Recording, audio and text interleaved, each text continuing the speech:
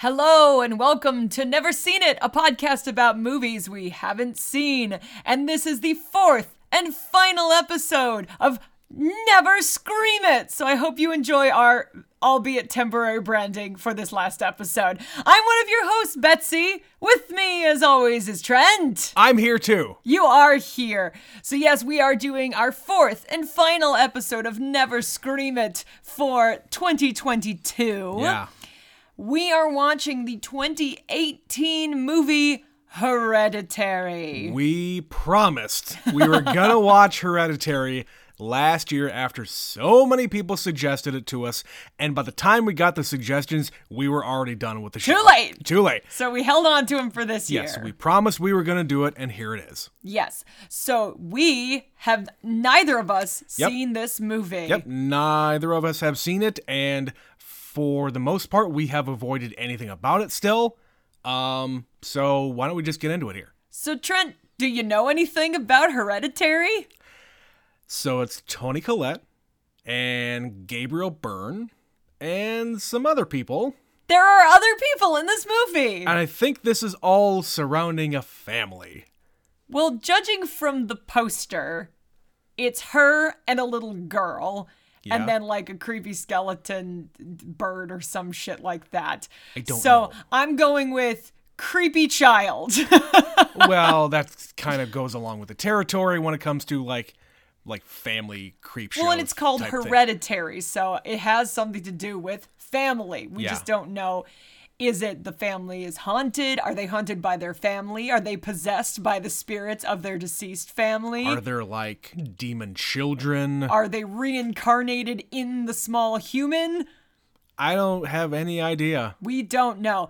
The one thing I do know about this movie, and I've heard this many times before, is that Toni Collette was robbed an Oscar nomination. Yes, I've heard the same thing, and it would be kind of a coup for someone, an actor, an actress, to be nominated from a horror movie.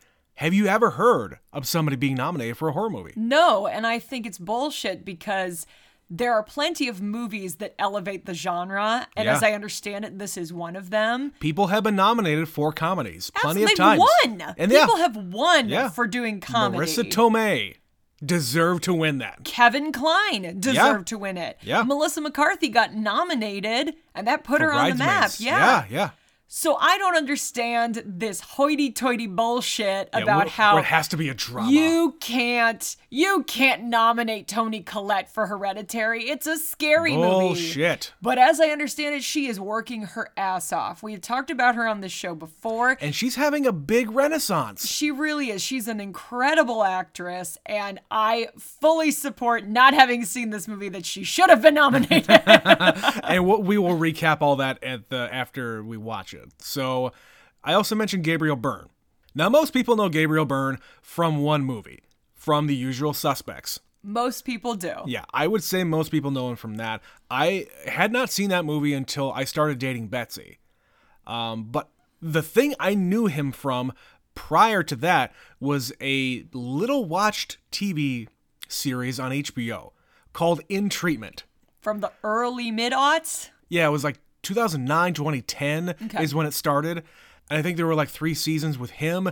And then it was just rebooted recently with another person. But the premise of the show is 1 episode every day. 5 days a week. So the first 4 episodes of the week, Monday through Thursday, is a different patient. Him having a session. He is a psychologist who is having a session with a patient. Each day is a different patient. Friday, the episode is him going to see his own psychologist. His own therapist. His own therapist, exactly. So it's made for a person like me who loves dialogue. Because the entire thing is just dialogue. It's him in the office and the patients coming inside. But it's out of his house, so it's like a casual office. Yeah, it is this, it's very homey, very casual. I like if I was going to therapy, I would want to go to a place like this. But I really, really like that. The first couple of seasons of that show. I did not watch the 3rd season because I heard it was kind of crap.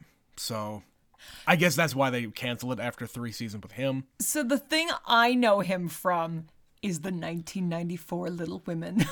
That's right. He's in that.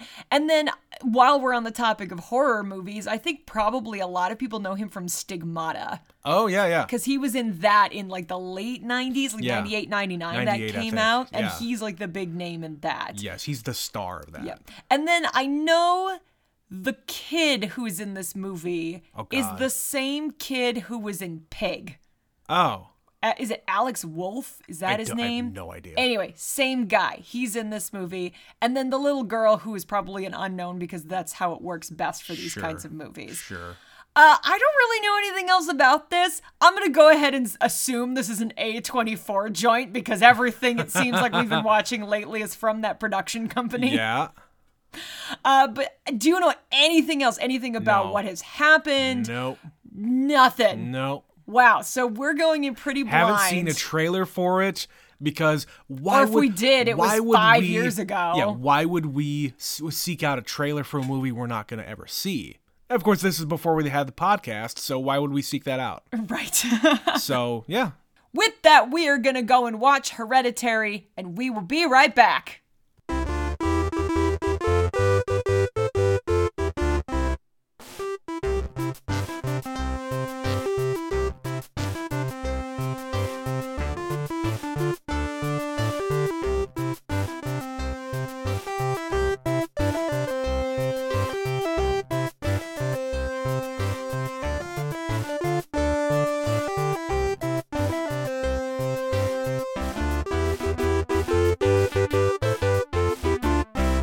And we're back.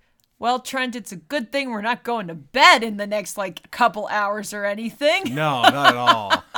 Wow, Betsy. What the fuck? That's a deeply disturbing film. But not as scary as I thought it was going to be. It's more eerie and unsettling. Yeah. They, I believe, went out of their way to try to not be the cheap jump scares. Yeah, there are some creepy things in here for sure, but just the overarching mood and sense of dread over everything. And I just read something that the director wanted to portray suffering. These people are suffering. This woman is horribly. Suffering, and it extends to the rest of the family. Yeah. They start the movie, her mother has died, and we find out very soon after that not only has her mother died, but we read it in the credits, even before you meet these characters, her dad is dead, and her brother is dead. And we find out that dad starved himself to death, and her brother killed himself. Yeah. So there's a lot of, her mom had what they called it something else, but a split personality. Yes. Her dad was a manic depressive. Her brother has schizophrenia. That's according to what she says, yes. That's what she says. That's what, as far as she understands it. Right. And here's the quote, only normal one in the family, who has had this really estranged relationship.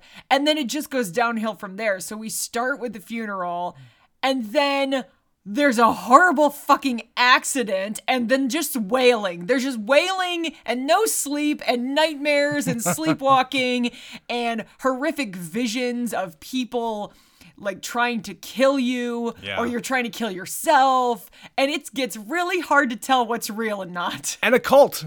Another cult. Because why not? And this is the same director, we didn't mention it in the intro, same director who did Midsommar. Of course, that makes a lot of sense. And it is an A24. How did I know? That's about all they do these days. But yeah, Betsy, this guy, this director, this guy's going somewhere. Astor, I think it was. Yeah. This guy's going somewhere because he knocked 2 movies out of the fucking park. They are 2 years in a row. And again, you and I we are not drawn to these kinds of movies. This is never the sort of thing I'm going to go pay money to see in the theater. Yeah. It is not my cup of tea. But I can appreciate it when I'm seeing it. And there's probably going to be so much more I think about this movie as I kind of let it stew. You just were, before we hit record, mentioning some details about it. And the longer I'm sitting here processing it, it's like, oh, this means that, and that means this, and that's why that was happening. Yeah, every little detail is important and makes sense. Yeah. But yeah, this is a wild one. Yeah. Like my initial reaction here is, I mean, I agree with everybody saying Toni Collette, good God. She does literally everything in this movie, from being the supportive mom trying to console her daughter, the struggling artist, the, estranged wife, as it were. Like, there's definitely some distance between them. It also seems like these people are loaded. Number one, they live in a giant house in the woods. Like a custom architect's dream house. Beautiful, beautiful house in the middle of Utah. And he is a doctor. They don't explain what kind of doctor, but he's like emailing somebody who is a psychiatrist at the end of the movie. So yeah, there's a couple of things going on there that that allow her to be an artist and a stay-at-home mom. Well, and I would imagine she's also pretty successful too, because she's got books out and people are asking her for her work. And that stuff doesn't come cheap. No, she does miniatures. So, of course, the first shot of the movie is this weird miniature that zooms in and becomes the real space, because she's modeling them after real life. So that was a weird little opening, but an interesting touch. Yeah, and they only did it once. Yeah. But going back to Toni Collette, she also is, like, possessed at different degrees. So she's like a little girl that's scared and doesn't know what's going on. Yeah. She is horrified. She is terrified. There's so much screaming Just that comes out of that woman. Yes. But then there's the moment, like, her own husband lights on fire and she is just shocked and she is just not appalled. screaming. Not screaming. It's silent horror and then dead in the face. I'm assuming that's the moment she gets, like, possessed. Yes. But well, that little flash of light goes over her. Oh, I missed that. Oh, yeah. I missed that entirely. That little warble that was all over the place. Oh, yeah. I must have been looking down and writing a note when that happened. But yeah, it's just on a dime, and she is doing a lot of heavy lifting. Oh, yeah. And I think, I had a thought while we were watching this. Toni Collette is an Oscar-nominated actress already, and she is the star of this piece. There's a lot of really great actors in this movie, but she is the star. When we're talking about Midsommar, Florence Pugh was kind of right on the rise, because this came out about the same time as that movie. And she's getting to be a pretty big star now. And now she is also an Oscar-nominated actress. A part of me feels like people would appreciate the horror genre more if you got more people like this making horror movies. Because it's kind of the equivalent of people making Marvel movies. Like, you have these big name actors, like real gravitas, making a fucking comic book movie. And it works. That's the same thing, but they're doing horror, and it works. Yeah, you need to sell it. You need to. It doesn't have to be ridiculous. Be believable.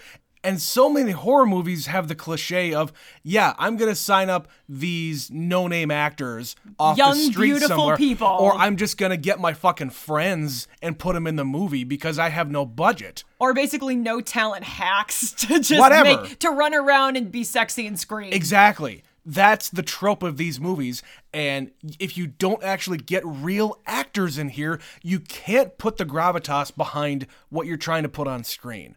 You're totally right. So I do call bullshit and shenanigans. I think it's ridiculous that she wasn't even considered. Yeah, totally. And just the idea that you don't get movies like this, there haven't been movies like this with big name actors, I mean, shit. I really hope that there's more of this stuff. And I just read something about the director. Apparently, he has got 10 screenplays. Oh, Lord. He has 10 screenplays written down that he wants to direct in his career. All right, what other women can we line up? Because these are like both female-fronted powerhouse horror movies that he has so far delivered. Right. Who else can we get? We'll think about that one, because I think there's some really talented people that after these two might actually be open to considering it. Right. That maybe wouldn't a few years ago. And considering the reception of these two movies, just from a critical standpoint, whether or not they make any money, who cares? No. But Like, we just watched Under the Skin. I think Scarlett Johansson would be at the top of my list if I was that director.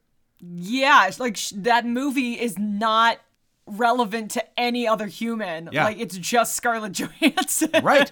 But she's doing a very subtle performance. There's not a lot of dialogue there. You can carry a movie with an actress like that who has the ability to do the subtle moments very well. You also just have to be committed to what you're doing, but not play it as camp and horror. Like, I don't think... These movies definitely not. No, this movie works because Toni Collette is reacting the way a real person would react. Yeah. Insofar as the one thing that I was really bothered by, why does no one leave this house? There's horrible shit happening and we all just stay put.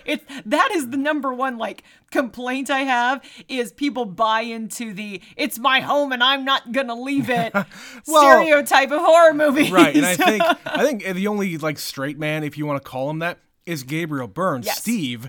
And at the end, he discovers the dead body in their attic after he remarks earlier, "What's that smell? Oh my God." Yeah, earlier in the movie, he just happens to mention something stinking. Right. But he's at the end saying, "Why didn't you call the police?" He's the voice of reason. Yeah. That's the only thing I can say about that. And he's trying to seek help for his wife. Like, he knows the kind of mental health issues that are running through his family. He is a doctor. He sees it all happening, but he's letting her go through her grief process, whatever that happens to be. Yeah, he thinks it's stemming from grief, and then it's turning into a breakdown. Right. And he doesn't want to be the one to come out and say it, but at the very end, before he goes up in flames, he says, "I'm not going to do this. You need help. You really need help." But she's too far gone. She goes and yeets the book into the fire. And he goes up in flames. Well, and you saw she, like, squirted the paint thinner on the book, and it got all over. It's like, well, this is going to end well. Yeah. What do we think about the title of the movie? Man. I mean, this is not a condition. Like, you talk about hereditary illness. This is not a condition. This is fucking cult shit. Well, there's a lot of meanings here because like, there's little hints about the genetic line, because when they have the little seance where Annie gets Peter and Steve and says, no, we're going to do this. Peter is like, you don't fucking feel that? Like, he was receptive to it. He could feel it. And Steve is just standing there like, what the fuck is going on with you two? And this is all family related. It's all blood related. It's all genetics. So he's got it. Charlie obviously has it because, you know, she's seeing that light and there's like a woman burning shit in the woods. I have no idea what that's about. We never get an explanation on that, but it's not relevant. It's just to set up that this light thing is a thing. Yeah. And then you also have the idea, like you said, of mental illness. Mental illness can be genetically passed along. I get that. So if two parents both suffer from it, it makes sense that their children do and that their children do. Yeah. So that you've got her parents, you've got her and her brother, and you've got her children. And they're all affected in different ways. But at the beginning of the movie, they all just seem normal. And you're right. It's not so much that they actually have anything wrong with them, but all of these events are kind of unlocking and triggering some really traumatic shit. Well, all of these people, all these family members are traumatized by Grandma. Yeah. And what was the other woman's name? Joni. So Joni is the ringleader of this entire group. But we don't know that. But we don't know that. So she is in charge of whatever it is that they're trying to do. They're trying to resurrect this fucking hell priest. Whatever the fuck. King Paimon, one of the 8 kings of hell. Sure. Sounds cool. Sounds like a metal band that I would be into. But, so she has gotten Ellen, the grandma, into their little group. Grandma gets her husband into it, trying to, like, infect the males in her family. Yeah, so that's the other hereditary thing, is like it's a lineage thing. She is the queen. Right. And she's trying to get a king. And then her husband kills himself because he's like, oh, fuck this. Yeah. So then they try to possess her son, and he kills himself because fuck this. Uh-huh. And then it skips down to her grandson and her granddaughter. Well, and before that, we knew about the grandson, but at the funeral, I mentioned this to you before we started, Charlie says, like at the funeral, she's saying, oh, I'm going to miss Grandma. And Grandma said she wished that I was a boy. So that there would be one more male in that lineage. And there's a whole thing here about Peter being kind of unwanted. It's weird. I didn't quite follow this whole thing. So there's a nightmare scene where Annie is sleepwalking and she basically confesses all her innermost thoughts. We don't know at the moment it's a dream, but she says I didn't want to be a mother. Didn't want to be a mother. I tried to have a miscarriage when I was pregnant with you. My mother forced it on me. She forced me to get pregnant. Yep. So this was all her mother's doing. And she didn't want to be a mother, so she tried to miscarry, but it didn't work. She had the baby anyway. Yeah. And then there's a second child, and she gives like a speech in the middle of the movie where she says she didn't let her mom near her son. Right. So she kind of cut off ties. So then when she had her daughter, she basically just handed the kid over and said, here, fine. Right. But this because one's yours. by then, she was living with them. Yeah. So there's a whole thing here about how Grandma didn't really get an opportunity to pick which one of the grandkids, which is why she ended up with the daughter. Right. And she was under her wing. Charlie was under Grandma's wing. Mm-hmm. Being influenced and her claws being all dug weird into her. and making the little figurines out of garbage. And you can see at the very, very end, there was this mannequin, let's say, with Mom's head on a pike. No, that was Charlie's head. That was Charlie's head. That was Charlie's head. That was Charlie's head. What the hell? Yeah, because Charlie is the new King Paimon. Oh, shit. Okay. Well, still.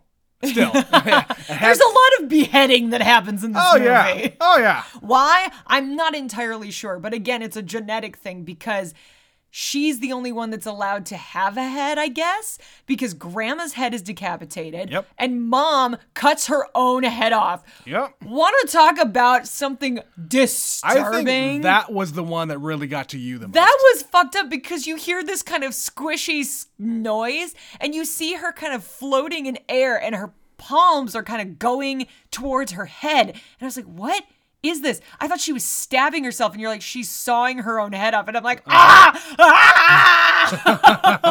And she's just got this horrified look on her face because she's not in control of her own body. Yeah. And then they cut away before you actually see it happen, but you hear the thud. Yeah, the thud of the head. Like her son is just staring at this. And when you hear that sound, he sees where the body was, where Grandma's body was. Yeah. And he hears this kind of squishy, wet noise. It sounded like a monster that was eating something. It sounded like a dog eating something. Or it was dripping. Like there was some kind of fluid. It was wet. Something wet was happening behind him. Oh, God. And here's Mom floating in the air, sawing her own head off, just looking at him with this help me look in her eyes. That's messed up. Most Academy Award nominated actresses won't commit to a role like this when they read the script that says, oh, and by the way, you're going to saw your own head off. Yeah, by the way. Oh, man. Yeah, there's a lot to unpack here. So I don't really know how you want to tackle this. We're kind of jumping all over the place. So is there anything from earlier on in the movie that you found to be very relevant and go, oh, okay, by the time we got to the end? Well, I'm going to compliment the director a whole lot because this is his first feature film, and he is pointing out a whole lot of things throughout the beginning part of the movie. You've got the stuff in the house after the funeral. You've got the symbol showing up everywhere. You get her seeing the man in the corner. The very first time when she's going and looking at books. Sorry. When she sees her mom. Was that her mom there? Yeah, she turns the light off and she sees a visage of her mother. Oh, that was okay. Whoever that was. Yes. I didn't know who that was, but Yeah, that was her mom. She was digging in her mom's stuff. Yeah. And she turned off the light and went, "Mom?" But when she turned on the light, she wasn't there. okay. I didn't see who it was. I thought it was a dude. No, but no. Anyway. I mean, there are a lot of naked dudes like grinning in shadows in Yeah, this movie that too. was weird. I didn't like that. No, but that was her mom. Okay. But yeah, he's showing a whole lot of things here. He is setting up so many. I mean, obviously, at the funeral, Charlie is eating a chocolate bar, and Mom is saying, "Does that have any nuts in it? We don't have the EpiPen." Yeah, which also bothered me. Who the fuck is that allergic to nuts and doesn't carry that thing around with them all the time? I don't care that these two are teenagers. When you grow up with that, I'd be willing to bet she's had at least one scare in her life. You never go anywhere without that EpiPen. Yeah, definitely. At the very least, somebody has to have one around. Anyway, yeah, you have the scene that made me just go was them in the car. Yeah. So they're at the party. He's going to sneak off to go get high. He's not watching the little sister. That he didn't want to bring with him anyway. Didn't want to bring anyway because he wants to go and smoke weed with the pretty lady. And Charlie goes over and stuffs her face with chocolate cake because you're a kid and that's what you do. Yep. But little does she know, it has walnuts in it. We see the girl chopping an obscene amount of walnuts. And okay, here's my problem with this. Why are high school kids baking chocolate cake? I would assume that it's a special cake.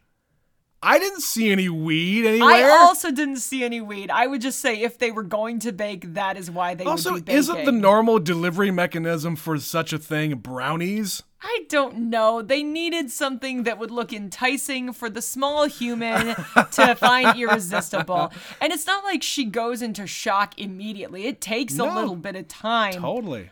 But again, why would you not have that EpiPen? Oh, good Lord. Anyway. But yeah, it gets really horrific really quickly. She's kind of wheezing and taking some water. She finds her brother and says, it's hard to breathe. Yeah, I'm having trouble breathing. It's like my throat's getting bigger. Sure, and that's something a kid would say. Yeah, and she's then in the car. He's speeding 100 miles an hour. She's convulsing and kicking and grabbing her throat. It's really messed up. Rolls the window down to get some fresh air, and all of a sudden, what was in the road? There was a dead deer in the road, and Charlie...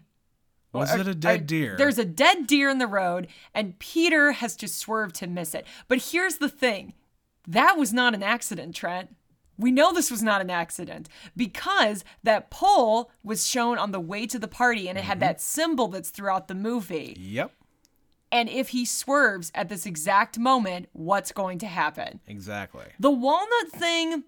I don't know about, unless they have some plants in this party. I don't think that the thing being in the road and the pole being there, I don't think that was planned. I don't. It feels planned to me. I don't think so. But I take your point. It is a weird movie. I get that. It's hard for me to believe that. Mostly because why would that deer be in the very middle of the road in just the right place? In just the right place. You could have swerved the other way. Charlie could have been on the other side of the car. So many different things had to happen in order for that to happen. Well, and maybe she doesn't have the walnuts. Maybe she's not having a reaction. Maybe she doesn't roll the window down. They still could have hit the deer on the way home. Correct. So maybe this was destined to happen. I don't know. Yeah, but I'm questioning everything. No, all I'm saying is that her having her head chopped off by the pole was not in the cards. I do believe that the deer was put there intentionally. Okay. And yeah, that poor kid, Peter, it was an accident. Like, as far as he is concerned, this was an accident. He was going as fast as he could to get his sister home to take care of her because he was freaking out. Also, and he's high. Where do these people live? Like, the main house is up in the mountains. I get that. But where did Peter go for this party? Is it another big-ass house in the middle of the mountains in Utah? I guess so. I mean, think about where we live. I have to imagine, unless you live in Salt Lake City, Utah, every other town is kind of like growing up around here, where it's small town, 20 minutes, small town, 40 minutes, small town, and there's nothing in between. Whereas in this city, we can drive 5 minutes and hit a hospital. Yeah, but if that's the kind of place that they live, and they're up in the mountains... Yeah. They had to drive maybe half hour, 40 minutes to get to this party. Yeah. They're nowhere near a hospital. Yeah. So he says to Charlie while he's driving, yeah, we're almost to the hospital. We're almost to the hospital. But he wasn't going to a hospital. He was trying to calm her down, which is all he can do because he's high and panicking. Yeah, I get that. He is high and panicking, and he is driving home because he knows that there's an EpiPen there. Again, that bothered me so much. But after it happens, he just sits there crying, and he can barely look in the mirror. Like, he has one glance in the rearview mirror and sees a decapitated body. Yeah. And he's just catatonic from this point on. Yeah. He does not sleep. He drives home. He leaves the body in the car, doesn't say anything. He's just staring into nothingness until morning when Mom goes out to the car to go run an errand or something, and then the wailing starts. And doesn't stop for a long time. And that scene of her on the floor with Gabriel Byrne behind her, my God, her just... It's full body. Completely convulsing on the floor. Wow. Yeah, I don't know if you've ever experienced when you're just having an absolute meltdown or a panic attack like that as an adult, but that's how it feels, is just full body. Yeah. There are times where you are just so overcome that you can't help but collapse. Sure. It doesn't happen often in people's lives, thank God, because it's such an emotional... How else would you react to such a... to Right. witnessing such a thing? Well, and how else would he have done it? You would say he could go to the police, he could go to the hospital, he could go inside and wake up his parents. None of those things would make a difference. He just lies down. Yeah. Because he's in shock. Yeah. And waits for them to find it. And what a horrible fucking way to find it. And then, of course, we get the shot of her decapitated head on the side of the road covered in ants. Oh, God. That was fucked up. You had to remind me of that. Yes, I did, Trent. Fuck yes, me. I did. I don't know if they needed to show that in such detail. God damn it. Yeah. There's people who do props for a living and they make things like that. Thumbs up, prop guys. God. Oh, what a weird career choice. They even had the look of her face. Yeah. The look of her face is very unique. She has a distinct face. They got it. They got it. Yeah. Oh, God. Yeah, it's messed up. Yeah. There's a lot, like I said, a lot of decapitation in this movie. Mm-hmm. A lot of creepy ghost shit and spooky wind and... things smashing. And at the end of the movie, Toni Collette is possessed and climbing the ceiling and just weird. And of course, the way they light it, it's very dark. And then they just give you just enough light to notice there is somebody in the fucking corner. And I was like, Trent, who the fuck is in that room with him? And you're like, oh, it's her because she's wearing the same clothes as motherfucker. And when he turns around to look, she spider crawls away. Right. And then when she's chasing him through the house, he gets into the attic and she's smashing her face against the ceiling. In quick succession, yeah. There is a lot of distressing stuff like that in this movie. Mm-hmm. When it goes hard, it goes real hard. Uh-huh. So... that's the movie. Just some little things that we kind of discovered here. We mentioned in the beginning. So we talked about Gabriel Byrne in the beginning of the show, and I mentioned I knew him from a little show called In Treatment, where he plays a psychologist and blah blah blah. You can go look it up. It's a great show. But in that show, he has a son.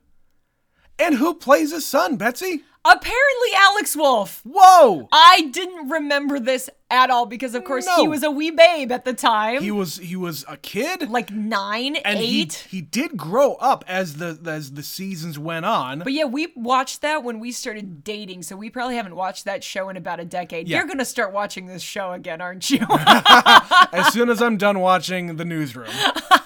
You're in season 3. There's not much left. There's not much left. But yeah, they apparently played father and son once before, and now they're reunited. I had no idea. Yeah, and like I said, it's been years since we watched that show, and I would not have known. You want to talk about the clicking? Oh, the clicking. So yeah, they're setting up these characters at the beginning of the movie, specifically Charlie. And they show her, she's 13. She's definitely a little weirdo. Mm-hmm. She's always eating candy. And when she's sitting, and she's also drawing. She has a little sketchbook. Uh-huh. And she's also like building these little model things. Yeah. Garbage. They're like really disturbing, like junk things where it's like it would almost be interesting if you weren't being so weird right now. Right. But as she's like eating candy or drawing, she just goes, uh-huh. Which, that in and of itself is a weird thing for a character to do, but it makes sense for later in the movie. It is to evocative. identify what is going on in that scene. And it is very apparent what is happening at the very end after Peter jumps out the window. He gets up and you can see the little warble of light around him. He is possessed. He gets up and he clicks. He makes that noise. Yeah. And so you know exactly what's going on. Exactly. And he follows the headless flying corpse of his mother up to the treehouse. You know how it is. Yeah, it was weird at the beginning because the first time they don't actually show her. You just hear it. And it's like, what is that during the noise? funeral. Yeah, she's at the funeral making that sound. And then they show her and Dad's like, stop doing that. We're at a funeral kind of a thing. Right. And it's just one of those things that kids do. They figure out they can do it and they just keep on doing it. Well, I do that. I make weird little noises, Sure. and sometimes you have to tell me to stop. Some of them you don't like very much, and I'm just doing it like that, where it's kind of absent-minded. Sure. I figured out I could do it, and that's the way it is. Like that one. Can you even make that noise? No. Yeah. Not like that. Yeah, that's how she's doing it. Sure. So just talking about her as a character, she reminded me of another character in another show that I used to watch. There's a character called Reggie in Dead Like Me. Yes. Where the thing about the show is that there is an 18-year-old girl who gets killed and becomes a Grim Reaper. Pilot. It's in the first in the episode. first episode. No It's spoilers. not a spoiler. It's the whole concept of the show. But she comes from a family with 2 parents and a little sister. The little sister is maybe, what do you think, 6 to 8 years younger?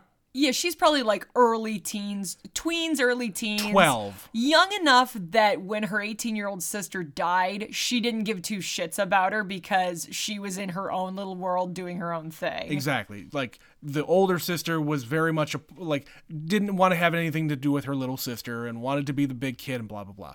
The little sister looked up to her big sister like crazy, and after she died, tragically, she got a little fucked up. She has a lot of weird ways of dealing with her grief. Yes. And throughout the show, it's like she wants to try things like horseback riding and drumming and taxidermy. Yes. So she finds dead birds and dead things. She gets obsessed with death. Yeah. And this little girl is sitting in class one day. In this movie, this little girl, she's sitting in class and a bird just slams into a window and dies. You know, that happens. There's a couple of birds out front of our house right now that happened to. Yes, we have a window that is there's a bay window. Somewhat attractive. Susceptible to being smacked by birds. It happened 2 days ago. Oh no. You'll just be minding your own business and hear a thud. Boom. Yep. There's another one. But yeah, she goes outside after class, doesn't even grab the bird. She takes scissors, Betsy. The old school metal scissors with the black handle. And cuts the head of the bird off. And takes it. Why? It's very upsetting. Yeah. But yeah, she's so just I don't know strange. where all of this other shit is coming from, but you have to suspect that that's grandma's influence. Mm-hmm. In some way. It's gotta be coming from her. Yeah, and they start the movie when she's Annie's digging through her mom's box. She has a book called Notes on Spiritualism. So they establish, okay, she was into some kooky things. Well, even at the funeral, Annie says, she was a very private person. She kept to herself and did all these other things that we weren't really privy to. And it's really amazing that we have so many people coming to the funeral when I didn't even know she knew so many people. Some of whom are new faces that I've never seen before. And yeah, you could probably imagine how many people are going to show up to your parents' funerals. God forbid. When they're a shut-in, so to speak. Sure. Her husband has been dead for ever. Like Yeah. Annie says he died when she was a baby, so she Yeah. never even knew her dad. Yeah. Her brother's been gone for a long time. And this woman has what she identifies as a split personality. Yeah. But apparently what it really is she's possessed by King Paimon, the 8th Lord of the Underworld, or whatever the hell they said it was. Uh-huh. So they set up that, okay, she was into spiritualism. And at the beginning of the movie, it seems like harmless enough. Like she was just interested in it. But it becomes very quickly apparent that there are some real evil spiritual forces at work here. Well, and you put some things together here. And at one time, Annie notices that the door of her mom's room is open. And she goes in there, and there's nothing really left in it, except on the floor, there's that triangle symbol. Yep. Just On kind the of floor, carved into the carved floor. into the floor. And again, she left her mother alone. She just was like locking her in there, not locking her, but still leaving her in she there. was just there being to do whatever, to do her private things. So, yeah, it is very much revealing a whole bunch of stuff, but you have no idea what they mean. No. And the first time we really get a sense of that is when Joni runs into her in the parking lot and she's like, it's amazing. I went to a seance and I've had this incredible experience. Also, did you notice she says that her son and grandson died? Why do you think that is, Trent? Why do you think all of the men keep dying? So, like, what's the end game with that whole thing? It might be that there's more than one of these like king's spirit things in their group, so they're trying to do it, or it's just a matter of timing. So when somebody dies, they need to replace them. Sure. And it's whoever now is in line. So she had her son and grandson. I very much doubt they drowned in a pool. So maybe they were up next and it didn't work. It didn't, or they were supposed to be up, but they did drown in a pool. Sure. I don't know. Or maybe like this is the first like real possession that took. Maybe. I don't know. There's a lot of unanswered questions. Yeah. And at the end of the movie, you think that Peter's maybe dead because he just flew himself out a window in the attic. Yeah. But he just wakes up and he just kind of goes about his business. And they're like, you are Paimon and we adore you and worship you and we... Hail Paimon! Cue the Joni Mitchell music. Yep. Very strange. And yeah. So the spiritual side of things, when they amp it up, they go full on. Like ghosts are real, spirits are real, possession is real. Yeah. The skeptics... like Steve, will burn. Right. And I'll be curious to go back and read some more about this movie.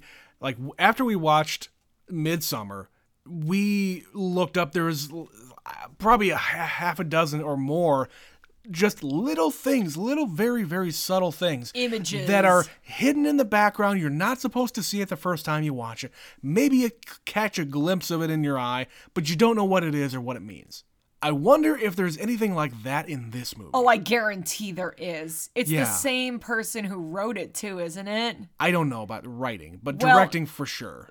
The point is, if they did it in one, it seems to make sense they might do it in another. Yeah. And there was a lot of like mirrors and things. Well, that that warbly light The warbly light. just was there a lot of times, and sometimes it did something and sometimes it didn't. Yeah. I don't know. Also, that kind of looked like they might have just done that with practical effects. Yes. It just looked like a light. Yeah. And that was part cool. Part of what I read here was that they really tried to do as much practically as they possibly could, including like the wire work and them relighting that candle during that second seance. Oh, yeah, where it blasts up and then blasts goes up, out. it goes out, and they have to light it again. Yeah. That was all practical. Cool. Yeah. Cool. Yeah. Yeah, there's some cool stuff like that in here. Apparently, there was also an interview with Toni Collette saying that this director was the most prepared director that she has ever worked with. She said he had the entire, like, every single hour of every single day completely lined up. All the shots were all lined up. He knew exactly what he wanted that movie to look like, and he did it. Some people have that ability to have that kind of that vision. Photographic vision in their head. They say, line it up. It's not right. Get it over here. No, like this. Like this. Do it. Action. Perfect. Nailed it. Next scene. Next. Yeah. Yeah. So suffice it to say, the next one of his movies that comes out, we're going to watch. I think you may be right, sir. Yeah. As much as I might not be drawn to it, I found myself enjoying these. Yeah. Like, this one I found more disturbing than the last one. Honestly. I think Midsommar... Well, remember, we did our award show at the end of last year, and Midsommar was like our number 2 movie. It almost creeped up to the tippy top. Against all odds, that movie almost won our favorite movie of that year. That is completely bonkers to our sensibilities. Right. And whereas that one is shown, like, the editing is really useful in the storytelling. Uh-huh. This one has a little bit of that. I thought maybe there was a problem with the movie, but then it seemed too intentional to be a mistake, where, like, they're having an argument and they kind of hop back and forth to different points of the fight, where it kind of ebbs and flows. Like, it gets very loud and then it gets quiet. And it gets very loud and it gets quiet. Very strange. Because we're going forward and backward. Yeah. And it only happens a few times, but there's definitely some very intentional choices. Like, there's one shot where it's the middle of the night and then the light goes on and it's daytime. And it feels like he's just kind of playing with that editing trick. Yeah. Where when you go to Midsommar, it is very pronounced. There is a reason for every single time jump back and forth. Yeah. And we talked about it in Midsommar, it's just revealing so much. Yeah. This one is you much don't more... know that it's happening. No, this one is much more of a slow burn. Yeah. Yeah, it doesn't fill in all of the gaps, but it'll definitely fill in most of them. Definitely. So one of the other things I wanted to talk about is when she makes the revelation about her sleepwalking. Yeah. So Annie tells a story about a few years ago, she woke up in the bedroom when her 2 kids were young enough that they were sharing a bedroom. Yeah. And she covered all 3 of them, both of her children and herself, in paint thinner. And the thing that woke her up was the sound of the match as she lit the match. Yeah. She was that close to lighting all of them on fire. I'm kind of assuming this is because deep down, in some strange way, she knows that this is really... Number 1, not what she wanted. And number 2, this is more about her mom. Like, for some reason, these kids and herself are tied to her mom. And if they're not there, this whole thing can't happen. You could take it a few different ways. You could say that she knows that her kids are going to be used for whatever evil deeds that this cult is trying to use them for. Whether she understands that or not. Exactly. Subconsciously, she does. At the same time, like you said, she didn't want children, and her mother forced her to have these children. And what better way to do it than fire? Yeah. There's a big fuck you to her mother if they all just die. And all of them would die, including her. Including her. And that's the end of the line. Because her brother's already gone and her dad's gone. Yep. And her mom's now an elderly woman. There's nobody else left. Mm-hmm. So, there's something to be said. Maybe she should have just done it, but I understand why she stopped herself. She gets so defensive. Like the moment after Peter wakes up and he's got her hands around his head, like trying to pull his head off. Oh, later in the movie. Later in the movie, yeah. And all of a sudden, she's in the room with him, and she's denying, oh, it wasn't me. I would never do such a thing. There's a lot of that in this movie. But then she gets really defensive. Don't tell your dad. Don't tell Steven. Mm-hmm. Don't tell your dad that I was sleepwalking. Because I think because of what happened with that thing you just said about the paint thinner, if she continued to do that, she would be put away and institutionalized. And once again, it's really hard to tell, like, was he dreaming that? Or was she actually doing it? Yeah. It's really hard to tell. And because everybody is grief-stricken and sleep-deprived. Oh, yeah. And probably being drugged. Like, I'm pretty sure when she went and had tea with Joni, she got drugged because she, like, wipes her mouth and there's something on her mouth. I'm pretty sure she, like, drugged her. Well, there was also 2 different times during the movie that she takes a pill and he takes a pill. The husband takes a pill.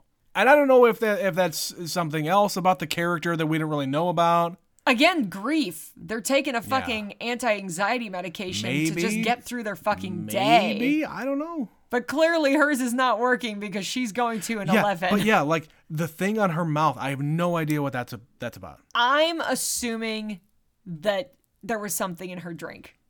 Because when later in the movie you find out that Joni is involved in all of this. Yeah. And she's on her turf. She's in her apartment. Right.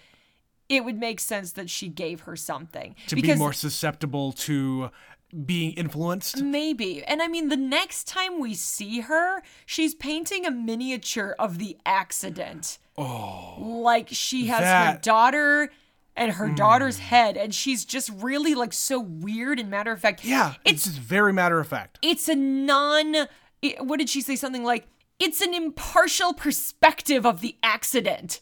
What perspective are you trying to portray here? But the artist is the mother. Yeah. That's really weird. I think of everything, that is the most disturbing. The fact that she would recreate the most horrific scene in recent cinema. Right. Yeah. Okay, I have another thought about that now that I'm saying this out loud. Oh, no. She makes all these miniatures as a form of art, but her daughter also makes all these weird little toys. Yes. Is this just her interpretation of all the crap her mom has been doing to her entire life? Like, she's been groomed. It's just that the way she has interpreted it, it's turned into self-expression in art, which is why she does real life, scenes from real life. Like, she does some really disturbing ones of, like, her mom being an elderly woman, like, standing in the doorway. Right. Yeah, and like she's not getting her assignment done, let's say, the project that she's working on. She keeps on working on other things to get it out of her head, I guess. Yeah. All these different scenes of horrific places and people, and even the fucking like hospital where her mother is dying, I imagine. Like one of the first ones that we see is the hospital room. The hospice or whatever, Yeah.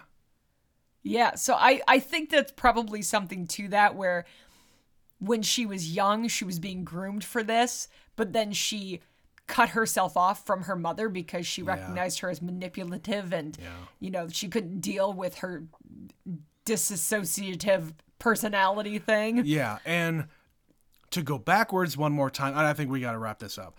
To go backwards, when she goes to the first meeting, I think the revelations that she's throwing out here, number one, her acting in that scene is, I think, the best acting in the entire movie. Mm-hmm. Just her, like, crossing her arms and eventually getting it all out. Well, and she says, like, I came here a few years ago. They made me. Right. Like, I had to. Like, somebody made her go to this. And they don't explore that. No. But they made her. I wonder if maybe her husband made her. Yeah. And yeah, she kind of slowly opens up, and then you get glimpses of this really fucked up way she grew up and this woman who she doesn't really feel bad about losing. And she's like saying, I feel some blame for some of this other stuff. What stuff? I don't know, but right. I am blamed. Yeah. I am blamed. I don't feel guilty, but somehow people are blaming me for it. Yeah. Again. Yeah. It's hereditary. Oh, God. Genetics. Betsy. Well, let's wrap this up, Trent. Do you have any other final thoughts about this before we go to the email? It was fucked up. That's my final thought. It's a fucked up movie, but I liked it. Well, all right. Well, let's go to an email then. All right, we have an email from our superfan Stephanie about the second movie in Never Scream It this year, The Evil Dead. I have only seen the first two, and they are so fun. They are dumb and campy, and I love them. Betsy said, quote, Sam Raimi is kind of known for having fun and being weird, end quote. Man, don't we all wish that could be what we are known for? If anyone says, oh man, that's Stephanie, she is so serious and stoic, I am doing something wrong in life. Yeah, good point. I love how low budget it is, but still managed to hit all the beats. Cabin in the Woods does a really good send-up of Evil Dead. It does? Mind you, we got this email before she knew we were watching that movie too. I would also love to see a Scorsese West Side Story. Love superfan Stephanie. So, something about, and we didn't know this because we haven't watched the movie, of course. We were on the Apple TV store, and they were advertising a bunch of like Halloween type movies. They had a category. Yeah. So like The Evil Dead 2 was on there. And I decided, okay, we've seen the first one. Let's watch the trailer for Evil Dead 2. And Betsy, it just looks like he remade The Evil Dead on a better budget. And a slightly altered script. Yeah. Only slightly. Because it really seems like they're going to the same cabin.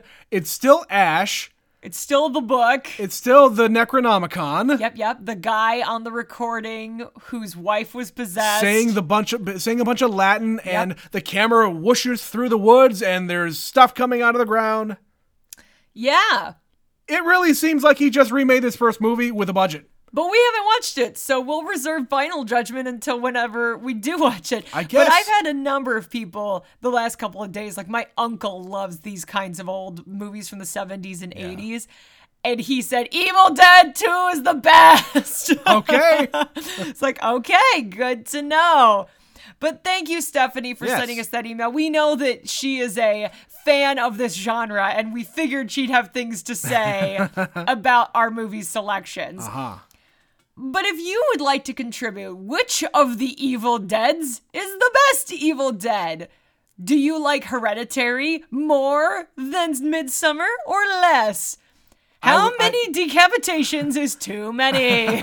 I think we could have had a few more decapitations in this one.